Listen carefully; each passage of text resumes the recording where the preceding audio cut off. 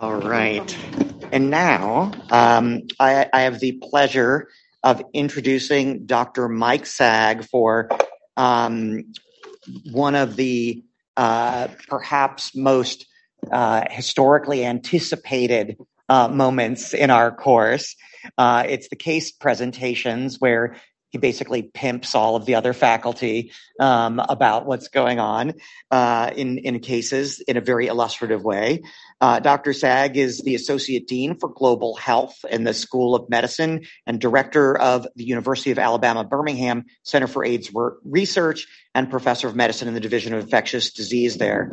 He leads the CNIX network. He leads the CFAR at UAB. He is the founding director of the 1917 HIV clinic there at University of Alabama, Birmingham. He's the co-PI of the NA Accord study and has been on the executive committees of a number of other cohort groups. He served on numerous committees for the NIH over the years. He also has published a memoir of his own experience in care and treatment of people living with HIV called Positive: One Doctor's Encounters with Death, Life, and the U.S. Healthcare System, which I imagine we can all purchase on Amazon. Dr. Saag. All right, it's time to have a little bit more fun here. I'm going to add some music to what we do as we go. These are case-based questions that I basically poll the staff that I work with, the physicians, nurse practitioners, et cetera, and say, what are the things that plague you in your daily practice in terms of knowing what to do? And I try to make the questions relate to that. These are my conflicts. And we're going to go over starting initial therapy, what to start in essence. What do you do about weight gain, either our weight gain or the patient's weight gain?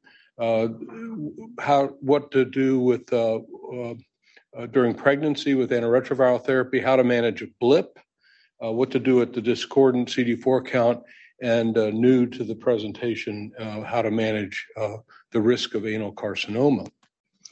So let's start with what regimen should I use. This is a 48-year-old man. Oh, did we introduce the panel? Dr. Benson, you've already met, who's our co-chair, Dr. Benson. Oh, you know everybody. Never mind. So it's the old. You know everybody. You've been introduced. Okay. His viral load's 280,000. His CD4 count 64. Genotype is wild type. No complicating medical conditions, normal renal functions. Okay to start therapy. So here are your options. You can read through them. The TXF is either TAF or TDF, and the XTC is either FTC or 3TC. So that kind of covers the waterfront. We can get into that a little bit as we go. Go ahead and read and vote.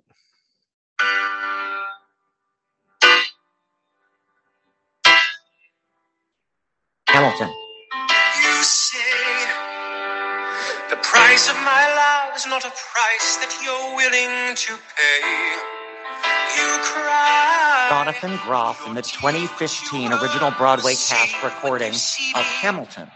Yes, Guessing indeed. the song, not the answer. Right. Okay, so most people, 84%, have gone with the fixed dose combination, including bictegravir. Let's turn it over to the panel. Thoughts? It's hard to argue with that too strongly.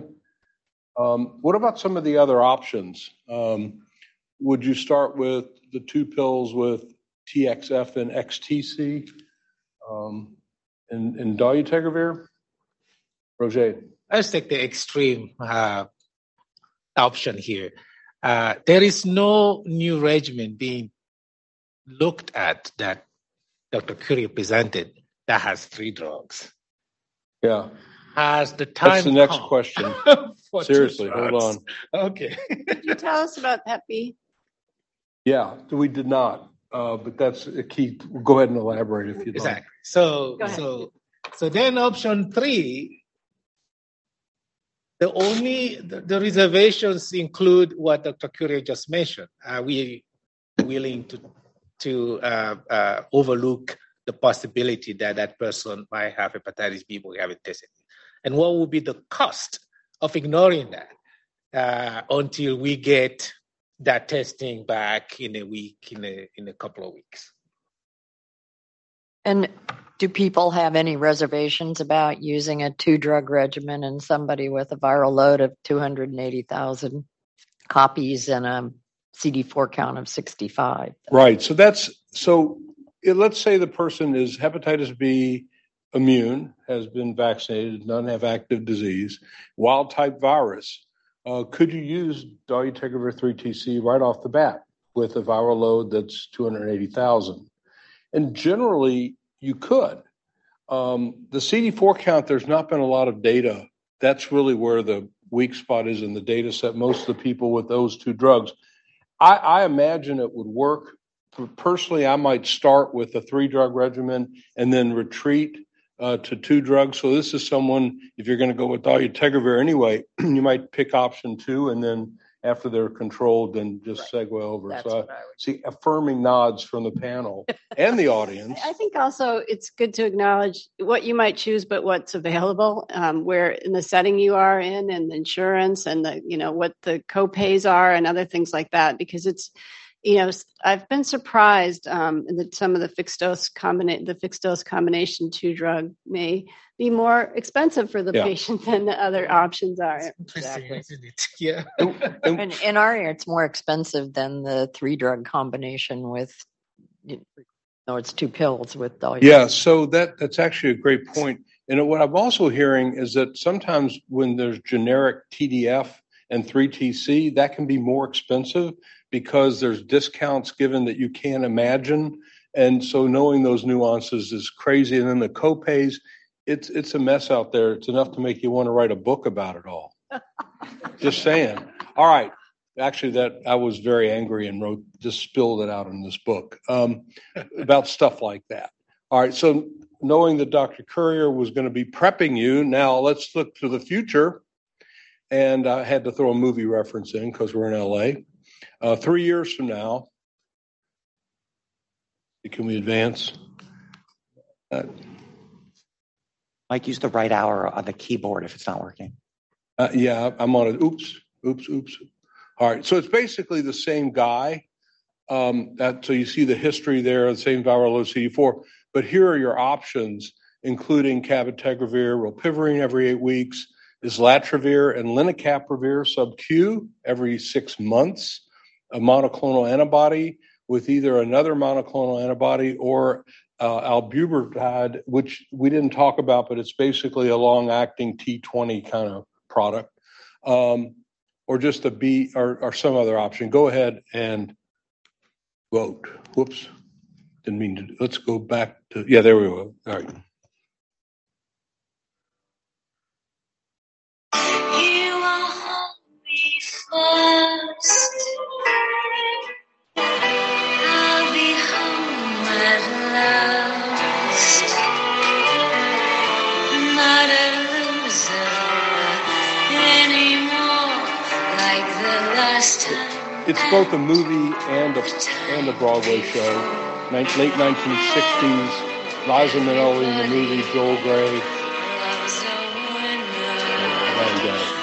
Rhymes with schmabberet. It's actually a great play. All right. So we dropped from 85% to 41%. You have powerful influence. A lot of folks are excited about islatravir and lenacapavir. Hopeful.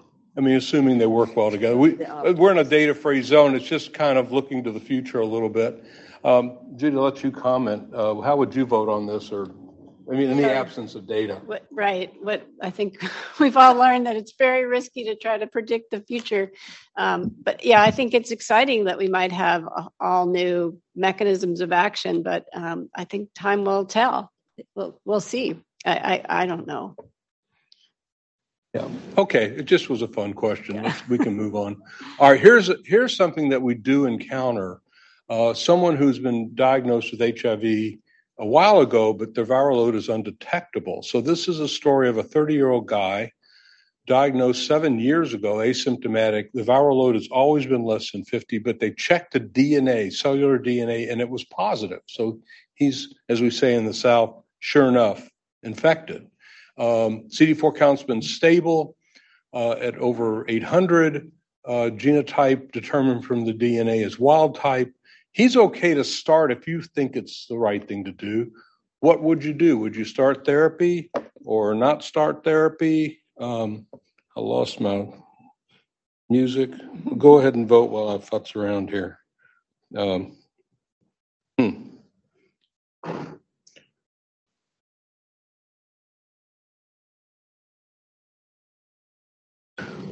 It was from Wicked.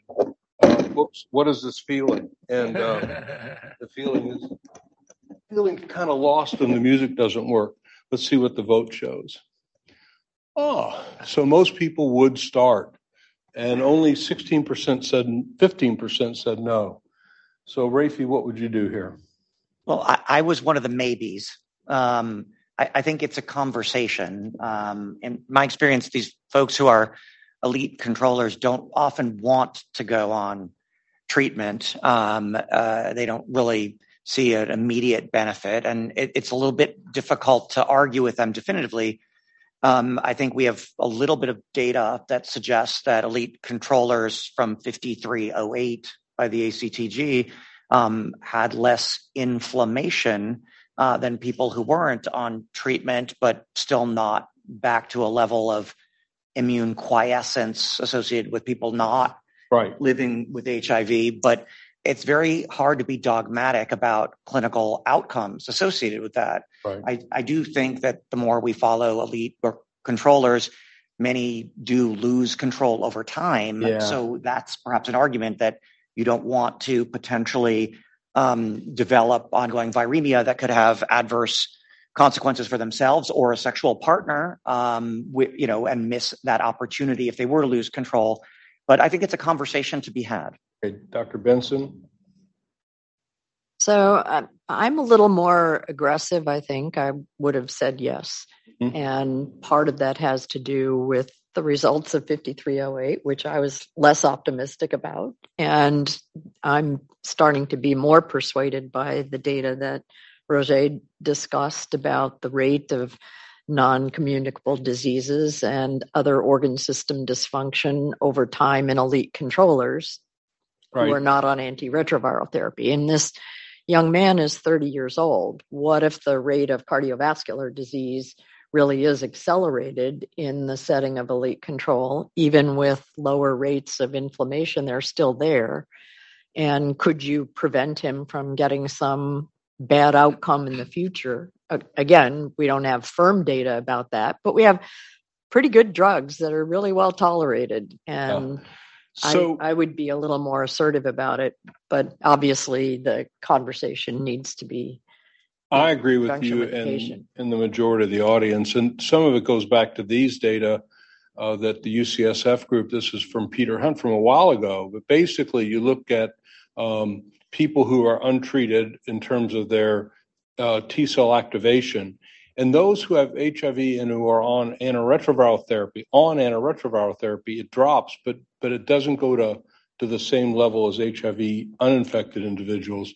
And then you can look at the elite controllers specifically, and they're a little bit more activated than people even on antiretroviral therapy.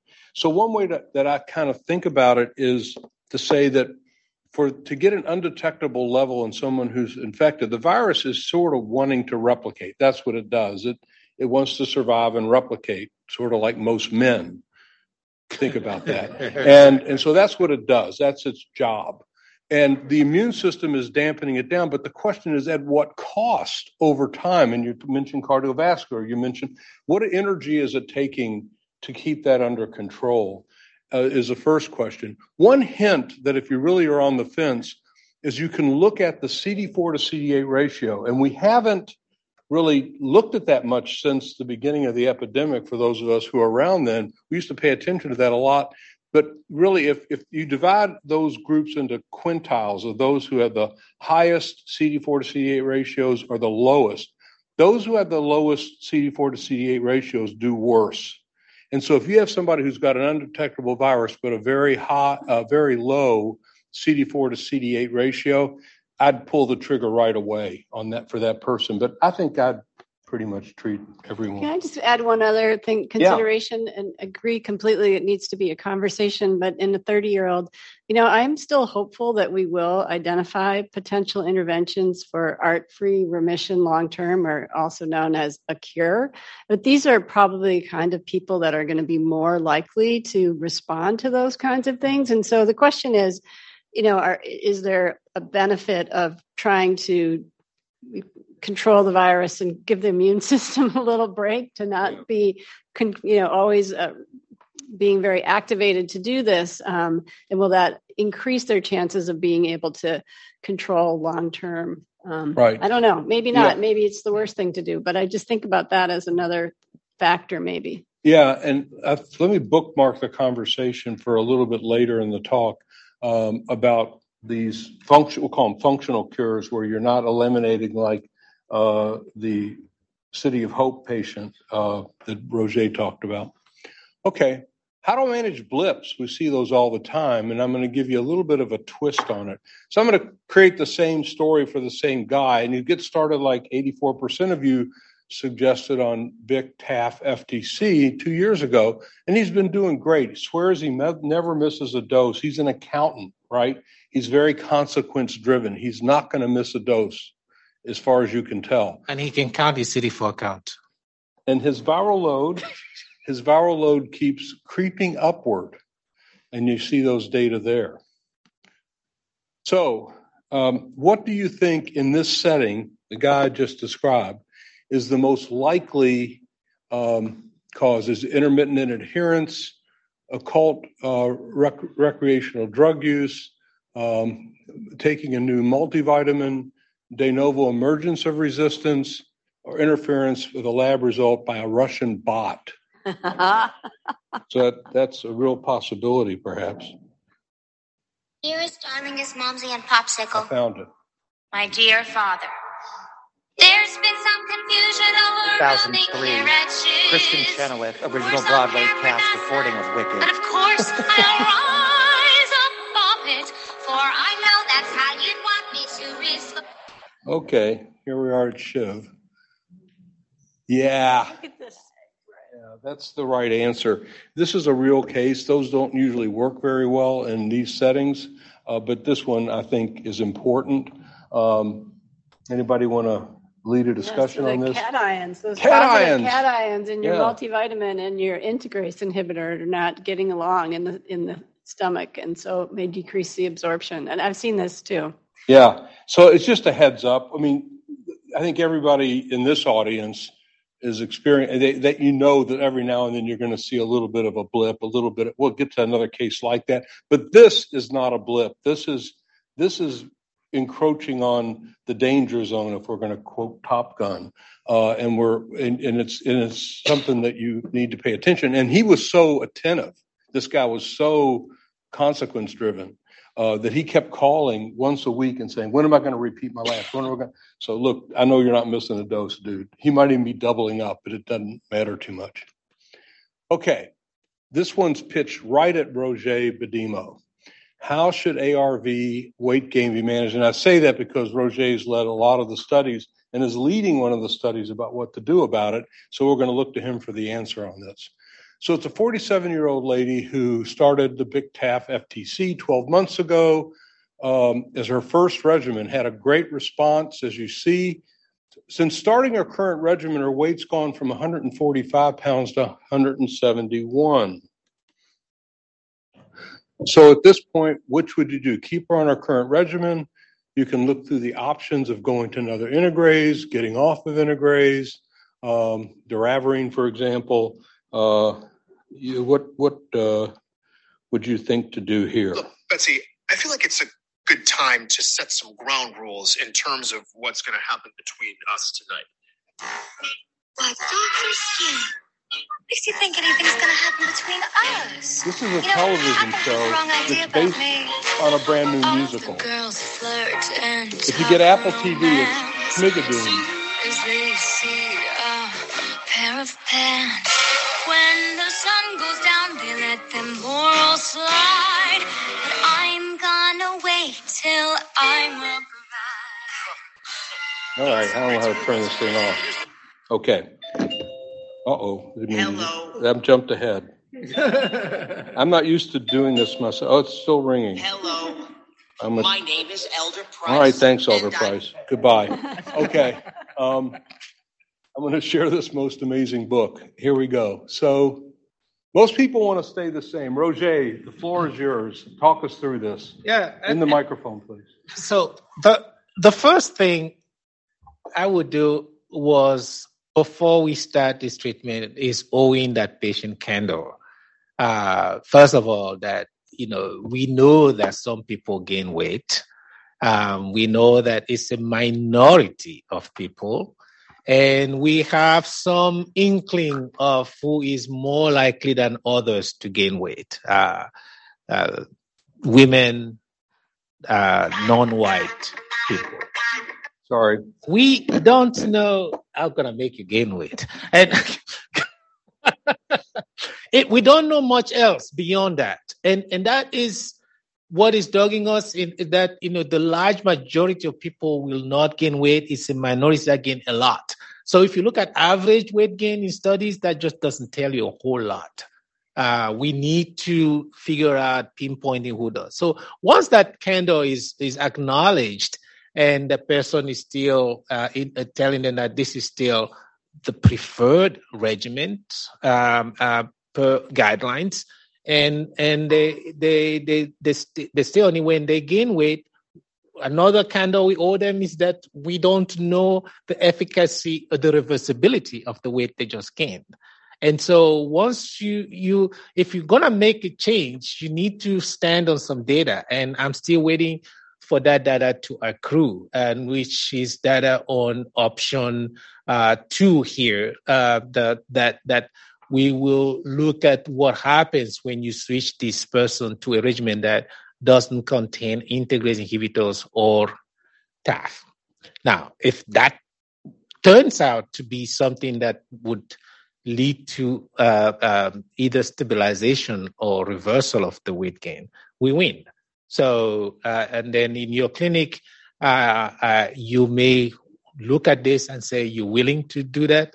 And we all mavericks when we go to HIV medicine, because we used to looking at things and making judgments based on what's already known and what is yet to be known. So let me show some data real quick. I'm going to come back with a follow-up question.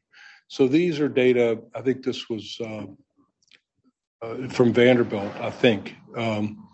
And what you can really focus on here is that the integrase inhibitors seem to have more weight gain than, for example, the NRTIs. But and among the integrases on the right side of the panel, dolutegravir seems a little bit more than RAL or EVG. Elvitegravir, we hadn't used that in a while. And bictegravir probably is tracking along with dolutegravir in some way.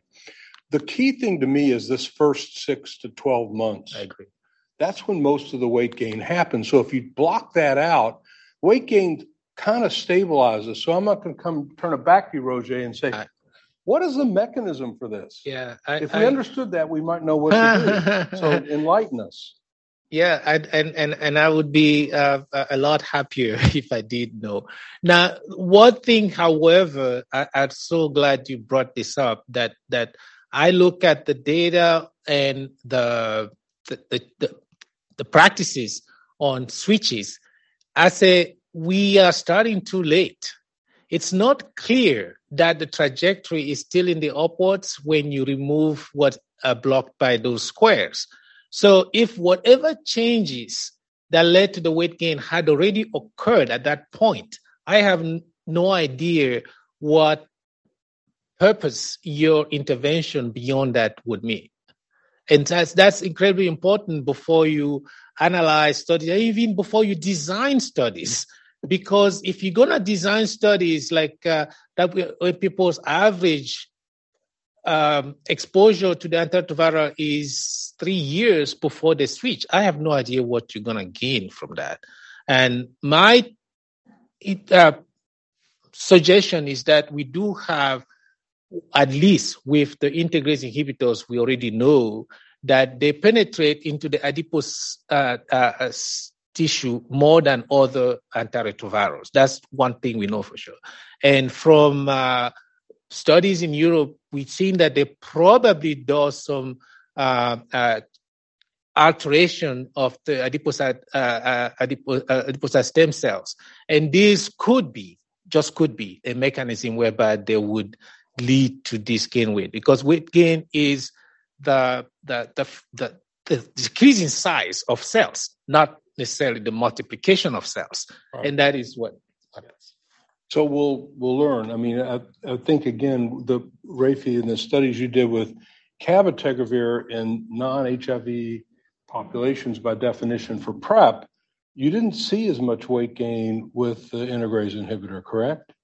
So in the phase 2 study, we didn't see any difference between placebo and cabotegravir, but in the one that compared cabotegravir to TDF-FTC, it was a very similar sort of phenomenon where there was a difference in the first year, actually, that was mostly driven by weight loss on TDF-FTC. Okay. And then after that, it was really indistinguishable. Okay. Can I make one more comment, too, about the study Roger was referring to that's been trying to recruit people who have gained weight on an integrase regimen that are randomized to stay or to switch to either TAF or TDF with doravirine to see whether that switch makes any difference. And I do think, because I think this weight gain is real, I think we should be thinking about preparing people for it, and also things that people can do in that first, 6 months to year to maybe look at their net consumption, exercise levels to try to mitigate it. I mean, we're all on this path of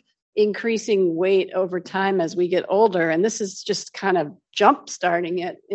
And so maybe doing a little more proactive ways to think about monitoring your intake and what you're eating might help. Totally agree. It's perfect advice. The difficulty is, everyone here knows that when we're starting a regimen, we're going over all kinds of things. And by the way, we'd like you to start therapy. It's very important, but you're likely to gain weight. So while you're doing that, modify your diet and take care. I mean, it should be done. I think we try to do it, but boy, it complicates our usual message. It's just where we are. Okay, some new information on pregnant women. 30-year-old lady comes in. She's newly diagnosed because she had just developed. She discovered she was pregnant, which she's excited about. But she, on prenatal screening, was found to have HIV, and there's her numbers. She's B5701 negative, wild-type virus. I'll give you hepatitis B immune. No prior therapies. This is her first pregnancy. And she's okay to start there. In fact, excited about it, but wants to know what to treat. So here are your choices. There are 9 of them. The bottom one, number 9, is some other answer. Oh, and I messed up a little bit. The one that says TDF-FTC dolutegravir is followed by TAF-FTC darunavir. Make that dolutegravir. So the 2 dolutegravirs at the bottom should be TAF versus TDF. So that's important. I messed up on that. So ignore the darunavir and call that dolutegravir. Let's go ahead and vote.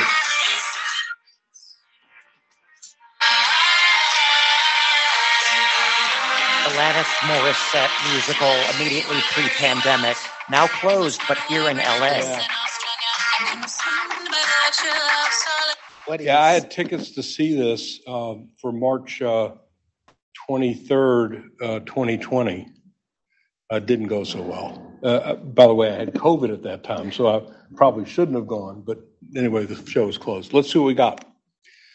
Oops. Why did that not show up? Oops. Can we bring up the result? Oh, there we go. Great. All right. So most people have gone with TDF-FTC dolutegravir, and the next group is TAF-FTC dolutegravir. What's new? Impact. So one thing that's new is a study that was done that compared dolutegravir either with TDF and 3TC or TAF and 3TC compared to efavirenz, TDF and FTC. And this was done in sites in Africa. And what was surprising is that the efficacy of the dolutegravir regimens was greater for virologic suppression than efavirenz. The studies, because all the agents are so effective in reducing perinatal transmission, don't see a significant difference there. But the rate of adverse pregnancy outcomes was lowest in those who received TAF FTC compared to TDF 3TC, which I think surprised people. And the other thing that was really interesting about the study is we think about excess weight gain, but in pregnancy, weight gain is really essential for successful pregnancy, and people who don't gain weight have more adverse pregnancy outcomes. And so there was a higher rate of ineffective weight gain in those on efavirenz TDF compared to the dolutegravir arms. So I think that while TAF, I'm not sure it's in the guidelines for use in pregnancy yet, there was some very encouraging data about actually lower rates of adverse pregnancy outcomes. Right. So just for those who sort of heard from a year and a half or 2 years ago that we don't want to use dolutegravir because of neural tube defects, we've gone beyond that. They have much more data now. And it's very similar for those of us who are around in the early 2000s with efavirenz. If you remember, that drug also was associated with neural tube defects. And the mechanism for both of them is kind of the same. It has to do with folate and a competition in the developmental phase that's messed up just a little bit. So if mom is a little bit folate deficient, and is on efavirenz or dolutegravir, there is a more tendency for a neural tube problem. So at the prenatal visit, start them on folate just across the board, no matter what. But we aren't seeing it in the larger studies. And then this agreed, we didn't know much about TAF, so a year plus ago we didn't recommend it because there weren't data. Now there are data, and it's an approved drug, and maybe it's falling into the preferred category now because of the study you mentioned. And then efavirenz is just fine. It's just if you don't have access to dolutegravir. The couple up here that are wrong, there's a few. The COBE is sort of not to be used during pregnancy if you can help it. And bictegravir doesn't have a lot of data, but I think the consensus, Connie, is that if they're already on bictegravir, just continue it. Is that what they're saying? Yeah. Okay. Any other comments? So it's the questions remain the same. The answers get modified over time. And so this is where we were back in December, and I think it's now moved. It's still the same. TAF FTC or TAF 3TC with dolutegravir is kind of the preferred regimen. Yeah, I think raltegravir, there is more experience in the U.S. using that, but as you say, both dolutegravirs. And the darunavir is fine if it's boosted with ritonavir, as is atazanavir, but I think the integrase inhibitor is really the way to go. So we have a lot of patients like this who would get referred to us, complicated regimen. 24 years ago, diagnosed with HIV, had a really high viral load and a low CD4 count, came under control well, had multiple regimens, and you see them up here. It's like a archaeological dig in the history of HIV with mofenavir and D4T and lopinavir, ritonavir, but now is on dolutegravir, boosted darunavir, TAF, and FTC. And we don't have any data on the historical resistance. He doesn't recall a failing regimen. They just kept switching. So now what do you do? Stay the course, change wouldn't be prudent, Herbert Walker Bush, or change to one of these other regimens. Go ahead and vote, and I'll see if I can come up with something. No more Mr. Anonymous. No more world that is Nick Bottomless. My name will be synonymous with being on time. It's kind of a cute song. I can see it now. It's from a play called Something Rotten. It's really clever. It just never really quite nailed it. I liked it. I did too. Great cast. Tomatoes.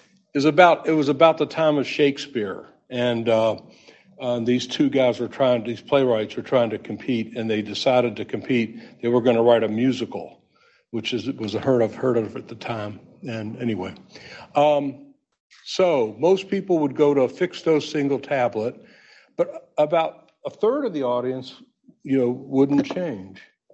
Roger, what would you do here? Yeah, so this is the kind of patient that we have little data on. And we have been extrapolating from data that we get from Africa mostly, and in a slightly different patient population.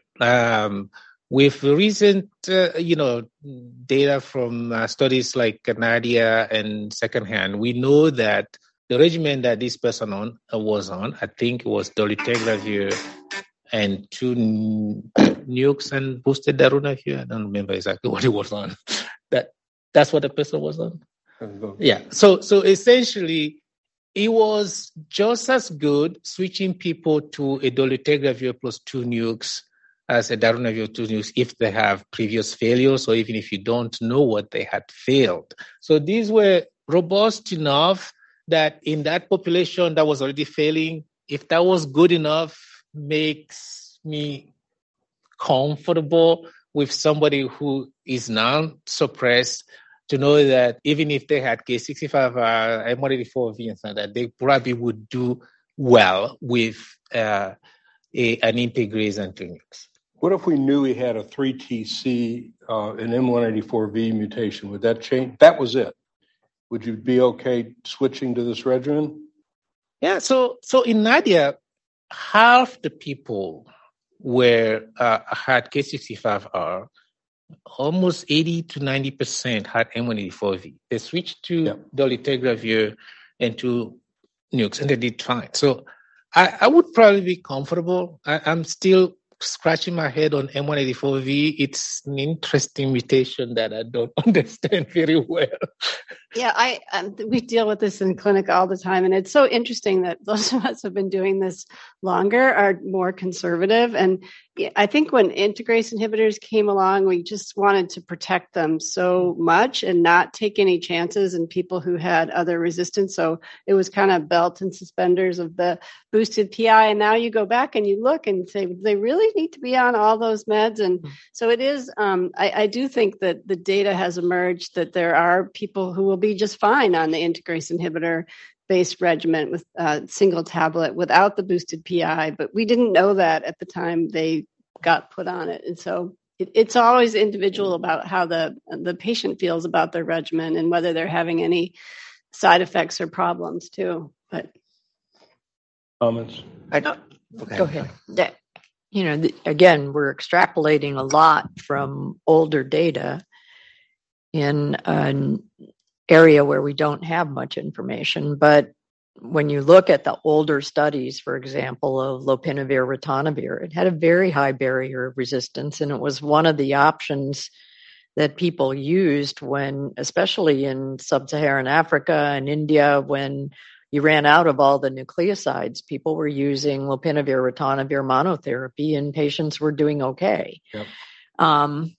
And the same with dolutegravir. It's got a pretty high barrier to resistance. And even though he'd been on previous regimens with lopinavir, ritonavir, and then with dolutegravir, as he said, he didn't have any information about drug failure related to drug resistance. And given the fact that both of those had pretty high barriers to resistance, I think the likelihood that they had a really treatment compromising resistance mutation to either of those drugs may be pretty low. So I think I would feel comfortable that at least getting him off the darunavir, ritonavir and getting him on a fixed dose. And that's what I think is the new information over the last 3 years. That's the reason I threw this in, because 5-6 years ago, we would have probably said, no, don't mess with it because we don't have anything. Now, I think with the strength of the integrase inhibitors and the points that were made by the panel, I think it's fine to change to simplify. Watch them carefully, of course. Don't just send them off for 6 months to return, follow the viral load. But yeah. So here's a different story. This is someone who's got persistently detectable viremia, but never went undetectable. So the story goes that this guy had a viral load initially of 936,000, a CD4 count of 70. He got treated with a bunch of regimens, so he's similar to the same guy. In fact, he's kind of identical, except that his viral load is persistently between 50 and 100, just stays there, has done that for years. So outside of maybe simplifying the regimen, which isn't that complicated, what might you do? So would you change this therapy at this point in time? And the song here comes from a relatively obscure play, but it did win the Tony Award for Best Musical. Let me tell you about Petah Tikva. Such a city, everybody loves it.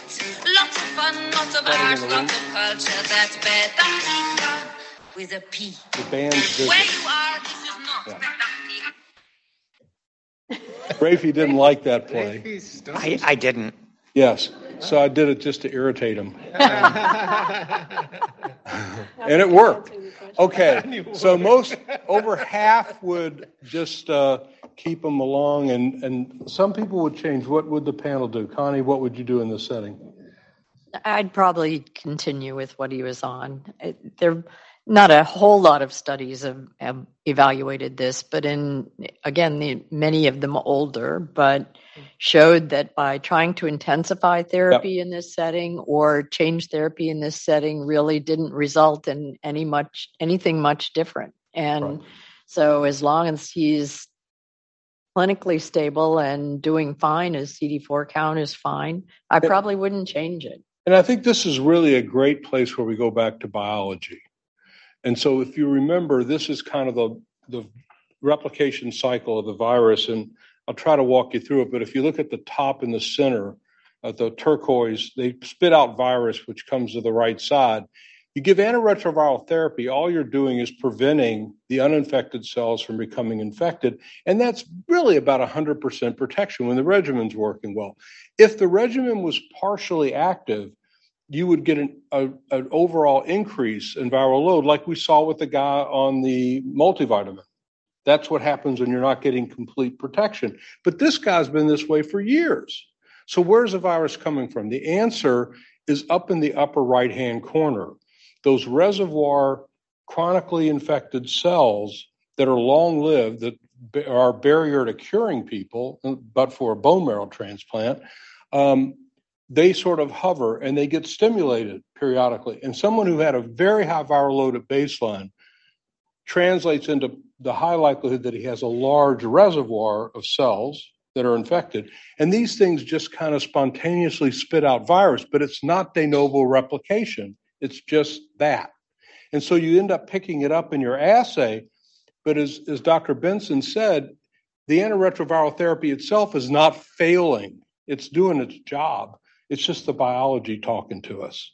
So you reassure the patient that, they might go to a cocktail party and feel badly that everybody around them or their friends on treatment are less than 20. They're doing just fine, and they shouldn't sweat it too much. Now, the other story is someone who is on therapy, their viral load suppressed, but their CD4 count is not going up. So we've all seen these types of patients. So this is a lady who started on a boosted darunavir regimen. The viral load came down nicely. The CD4 count only went up, it barely doubled in 4 years. So she's tolerating the regimen well. What do you do here? You can go ahead and look through these options, and I'll play another Tony Award-winning song. This play I'm pretty sure Rafi liked. In the midst of Didn't like it. Oh, 05. Michael Mayer. Great play. Almost like loving, sad as that is, may not be More importantly, Lea Michele, who starred in that, now starring in Funny Girl on Broadway. Go see that. Okay. I don't know how you guys do this. I don't even remember the year. It's just you watch the Tony Awards every year. Okay. Continue her therapy. Anybody feel differently about that? Rafi, let's let you take this one since you're nailing all the Tony Awards. I mean, I understand it causes a tremendous amount of disquiet for patients to not have the CD4 count go up, but as long as the viral load is suppressed and they're tolerating it, I don't think there's anything else to do. You would like to see it come up above 200, of course, because you'd like there to be an inflection point with regard to risk for opportunistic infections. But if you look at the data, even with CD4 counts that would be otherwise in a range to be at risk for opportunistic infections with uninjectable viral load, it's virtually unheard of. Yeah, and that issue comes up. Just had this in clinic yesterday. People like this who are on Bactrim for PCP prophylaxis. At some point, the Bactrim might be contributing to their lymphopenia, and so stopping it and can have a little bit of a benefit. But it is. Funny. Yeah, I was just going to make two comments, just similar to the previous case. There are older studies that showed patients with discordant CD4 counts but full suppression of viral replication, at least as we could measure it, saw no benefit to intensification of therapy or changing therapy in an effort to try and boost that CD4 cell count. And I think this just represents a patient population that had substantial depletion and may take a long while to recover. And I was involved in a study, also an older study now, that looked at 6 years of follow-up from the alert protocol on this patient population, fully suppressed in plasma, but discordant CD4 count result. And there was a very clear general increase, and there were quartiles, I think, as you described, but the lowest people took longer and never got back to normal, but they did go up over time, and some of them taking 6 to 10 years to get a CD4 count up above 200, but as long as they were virally suppressed, they eventually got there. Right. So let me review those data real quickly. So this is the ideal, right? You start therapy, the viral load plummets in the lower half, and the CD4 count bumps tremendously. And that's what we usually see. I draw the dotted line there because most of that CD4 increase is in the first 6 weeks, most of it, maybe 8 weeks. In the case like we have here, the viral load goes down, but they miss that bump. They miss it. Now, there's controversy or there's argument, you can go either way, about why that bump didn't happen.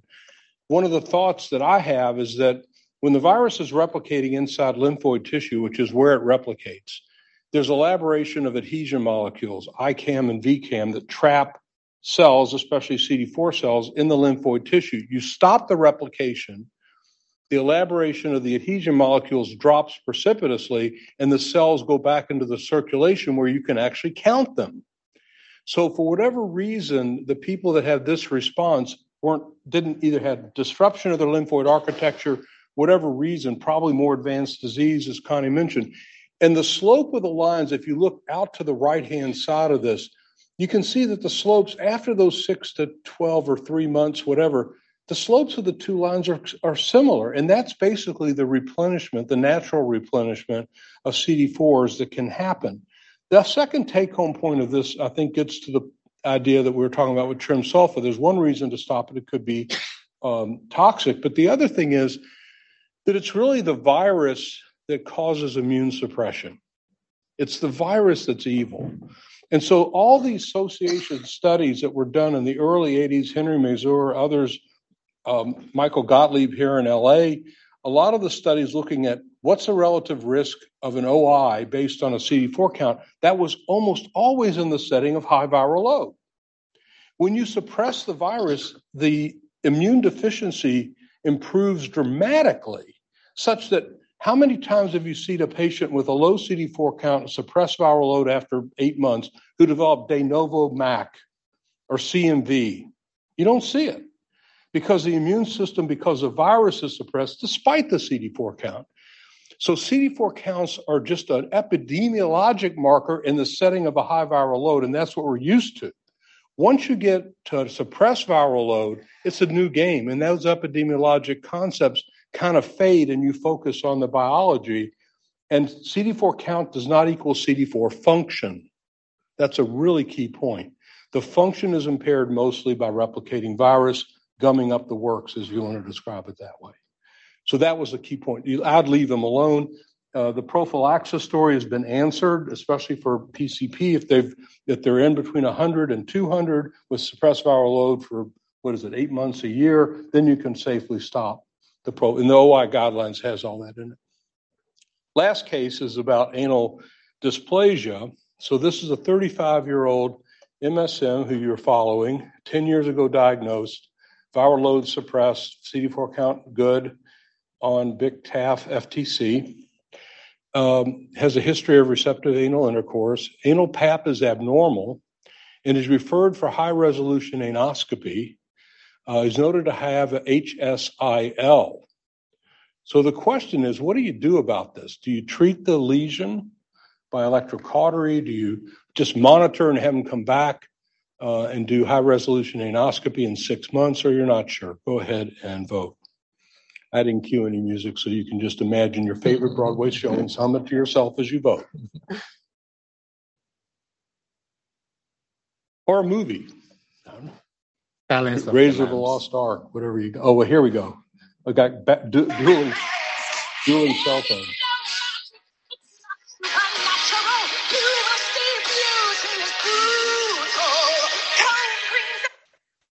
What was that? Andrew Lloyd Webber's new musical that closed in London before it came to New York, Cinderella. Yeah, we've all heard of that one. What? Let's see what we got.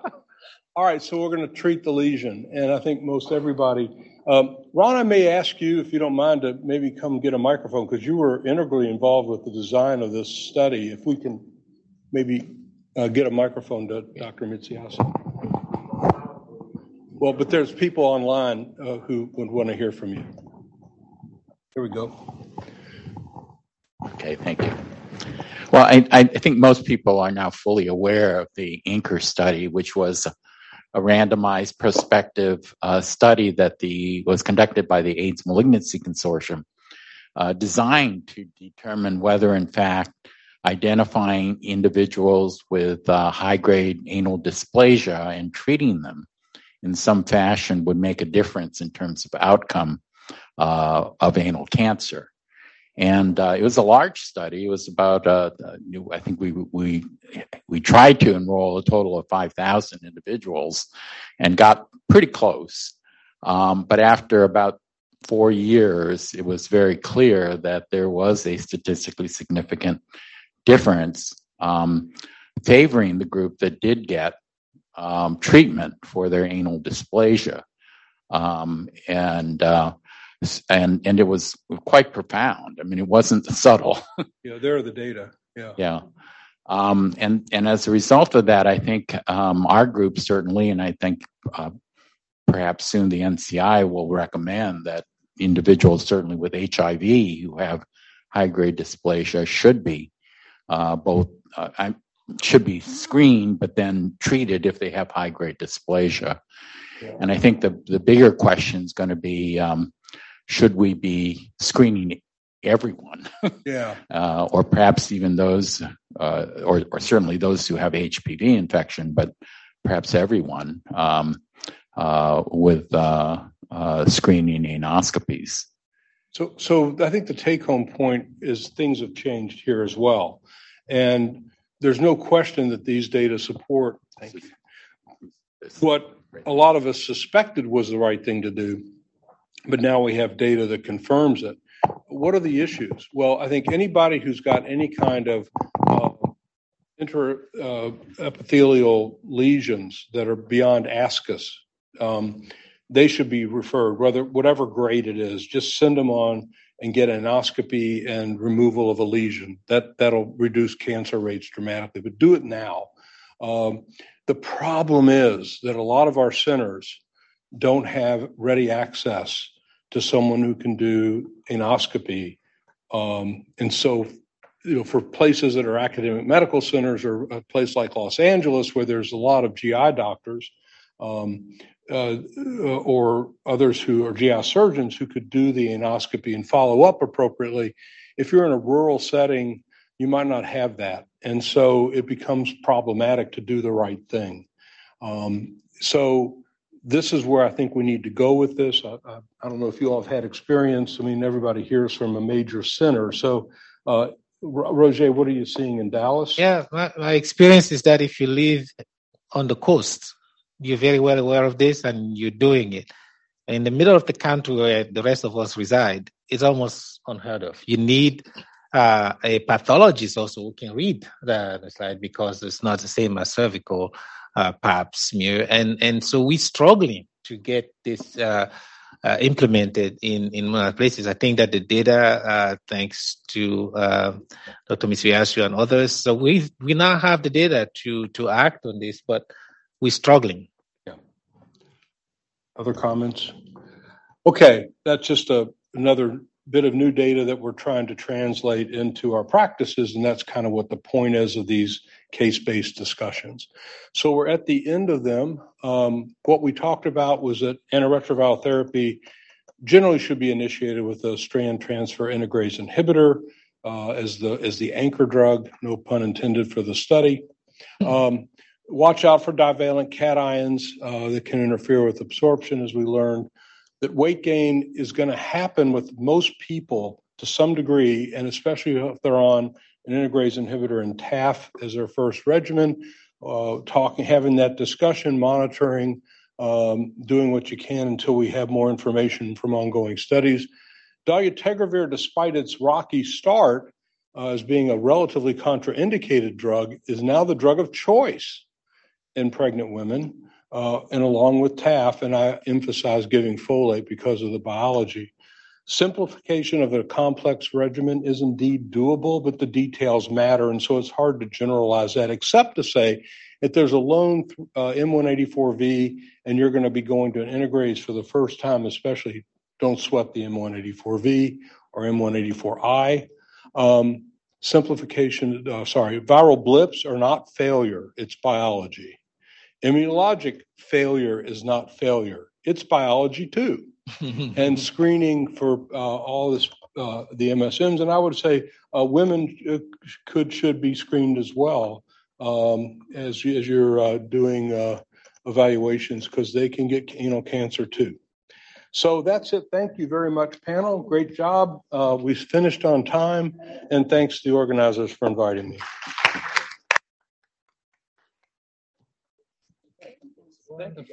So just before we adjourn for lunch, which is actually scheduled to happen in 10 minutes, Dr. Saag, don't go anywhere. No. We have a number of questions from the audience for you, Dr. Saag. Oh, Lord. I was trying to escape. We have a couple of questions. I'm going to summarize a couple together about two-drug therapy in general for treatment, and in specific dolutegravir 3TC. And we had some people say I'm leery of basically all two-drug regimens, and I'm anxious about XTC as a second drug of a three-drug regimen more globally, and other people who are saying they've had outstanding results with it, both in initial treatment and switch.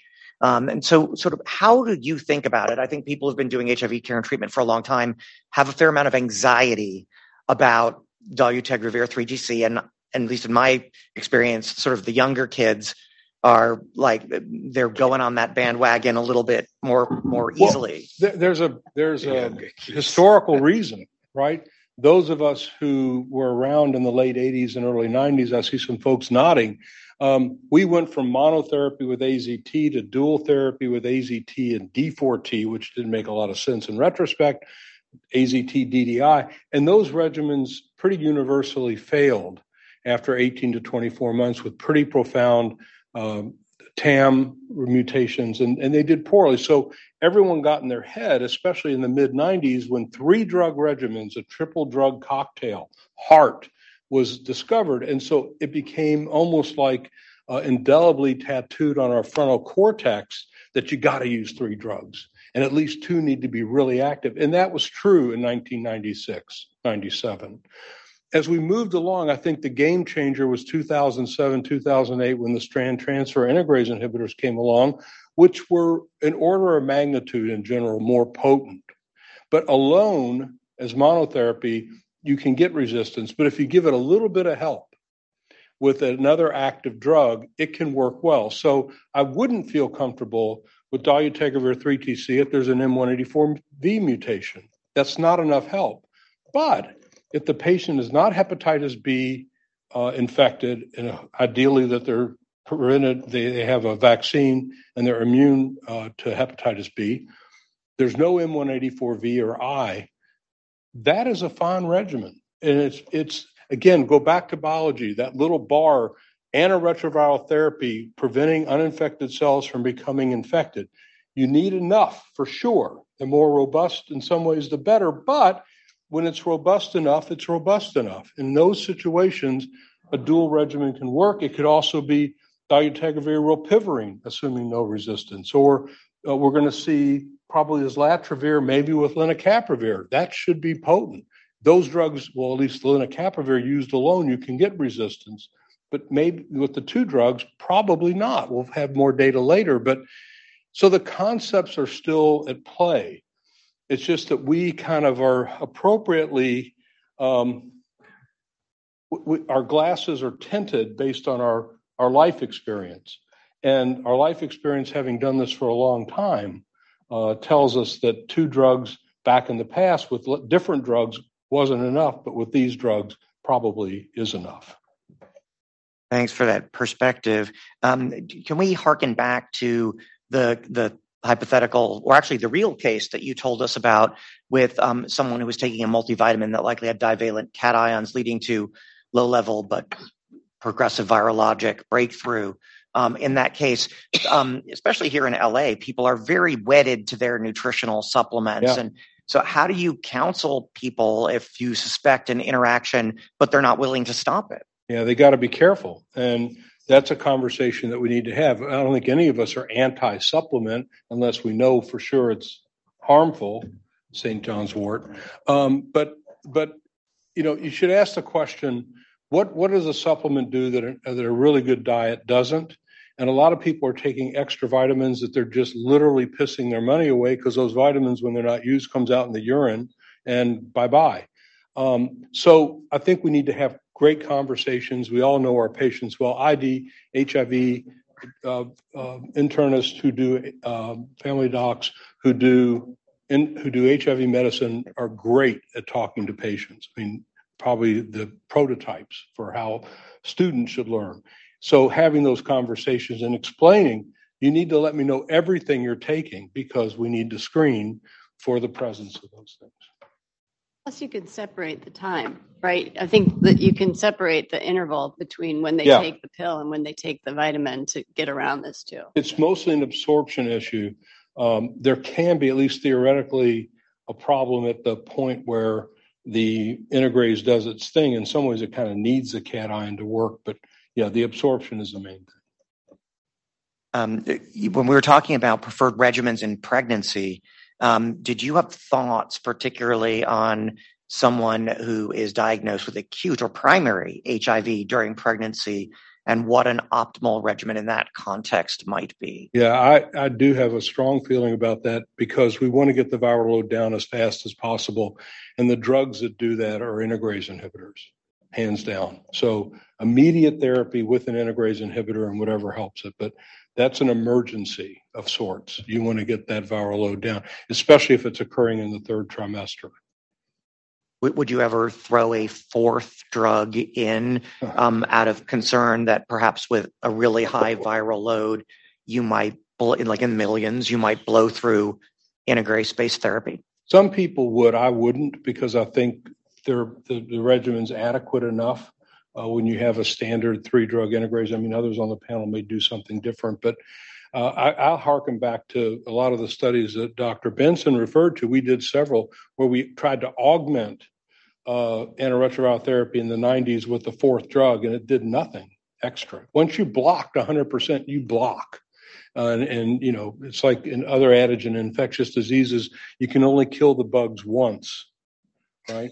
And so you can only block 100%. 110% doesn't give you anything more. Do you have any thoughts on differences between 2-drug regimens and 3-drug regimens with regard to inflammatory markers, T-cell activation, IL-6, other things? I don't know. I don't know if you all know that, but. Yeah, I mean, I think we had hoped that you would see less, you'd see reduced immune activation and inflammatory markers on 2 versus 3 drugs, but I'm not aware of any convincing data where that's been shown yet. I know people are looking at it, but it hasn't out. No, at least that there are viral kinetic studies that have shown that the 2-drug regimen, I think ACTG 5353 compared to the 3-drug dolutegravir studies show the same slopes of viral decline at 2 weeks all the way to 24, 48 weeks. So if we think that persistence of low-level viremia may be what's driving inflammation, that's probably be an indirect endorsement for that. But I also don't know. Thank you. We had a question about there having been a study that suggested that undetectable patients with a CD4 count in the 100 to 200 range do not benefit from pneumocystis prophylaxis, but those less than 100 may benefit. Any thoughts on that? There's a study in CID around 2011. I think that's the only data that we have for that. Where they did the study and they showed that there was a reduction in overall pneumocystis incidence when somebody's has their virus suppressed, but the CD4 count tended to have a few more cases if it was below 100 versus 100 to 200. So generally speaking now, if the CD4 count remains below 100, you don't really start the clock for removing the PCP prophylaxis or PJP prophylaxis till it gets a little higher. And one last question. For patients that aren't quite suppressed on orals for some reason, whether or not you've been able to identify what that might be, any experience with using long-acting injectable therapy? I don't have that experience, but what it tells me, the most common reason that people are experiencing regimen failure is that they're not taking their medicines. I mean, it's a funny thing in the practice of medicine that drugs, if they're not taken, they don't tend to work. And so a drug not taken not working is telling you that there's a problem, we've got a problem here. And so then an injectable may be helpful. So the things to think about real quickly when there's antiretroviral regimen failure, someone taking the medicine, something interfering with absorption, is there resistance? Is there some other biology at play? And usually that's kind of just a wastebasket thing, but you want to think about through all those things. You all do that every day. But if we think it is adherence, which it often is the case, you try to reinforce it, but an injectable might be the way to go in that setting. Of course, I spoke too quickly. We had one last question come in, and then I will not stand in the way of lunch. I promise. Some have said that integrase-associated weight gain might be related to a UTGP1 polymorphism, which metabolizes integrases. Are there any new data that you can share on that? No, but I think that's plausible. We'll find out, I guess, at some point. I know this. I will attest to this, that ever since integrase inhibitors came out and I started writing for them, I gained weight. So I'm telling you, there's something magic going on here, and I don't like it. So just saying. All right. I think with that, we'll break for lunch. I'd like to thank all of our speakers gain some weight outside from the morning session, and thank you all for the great engagement and participation.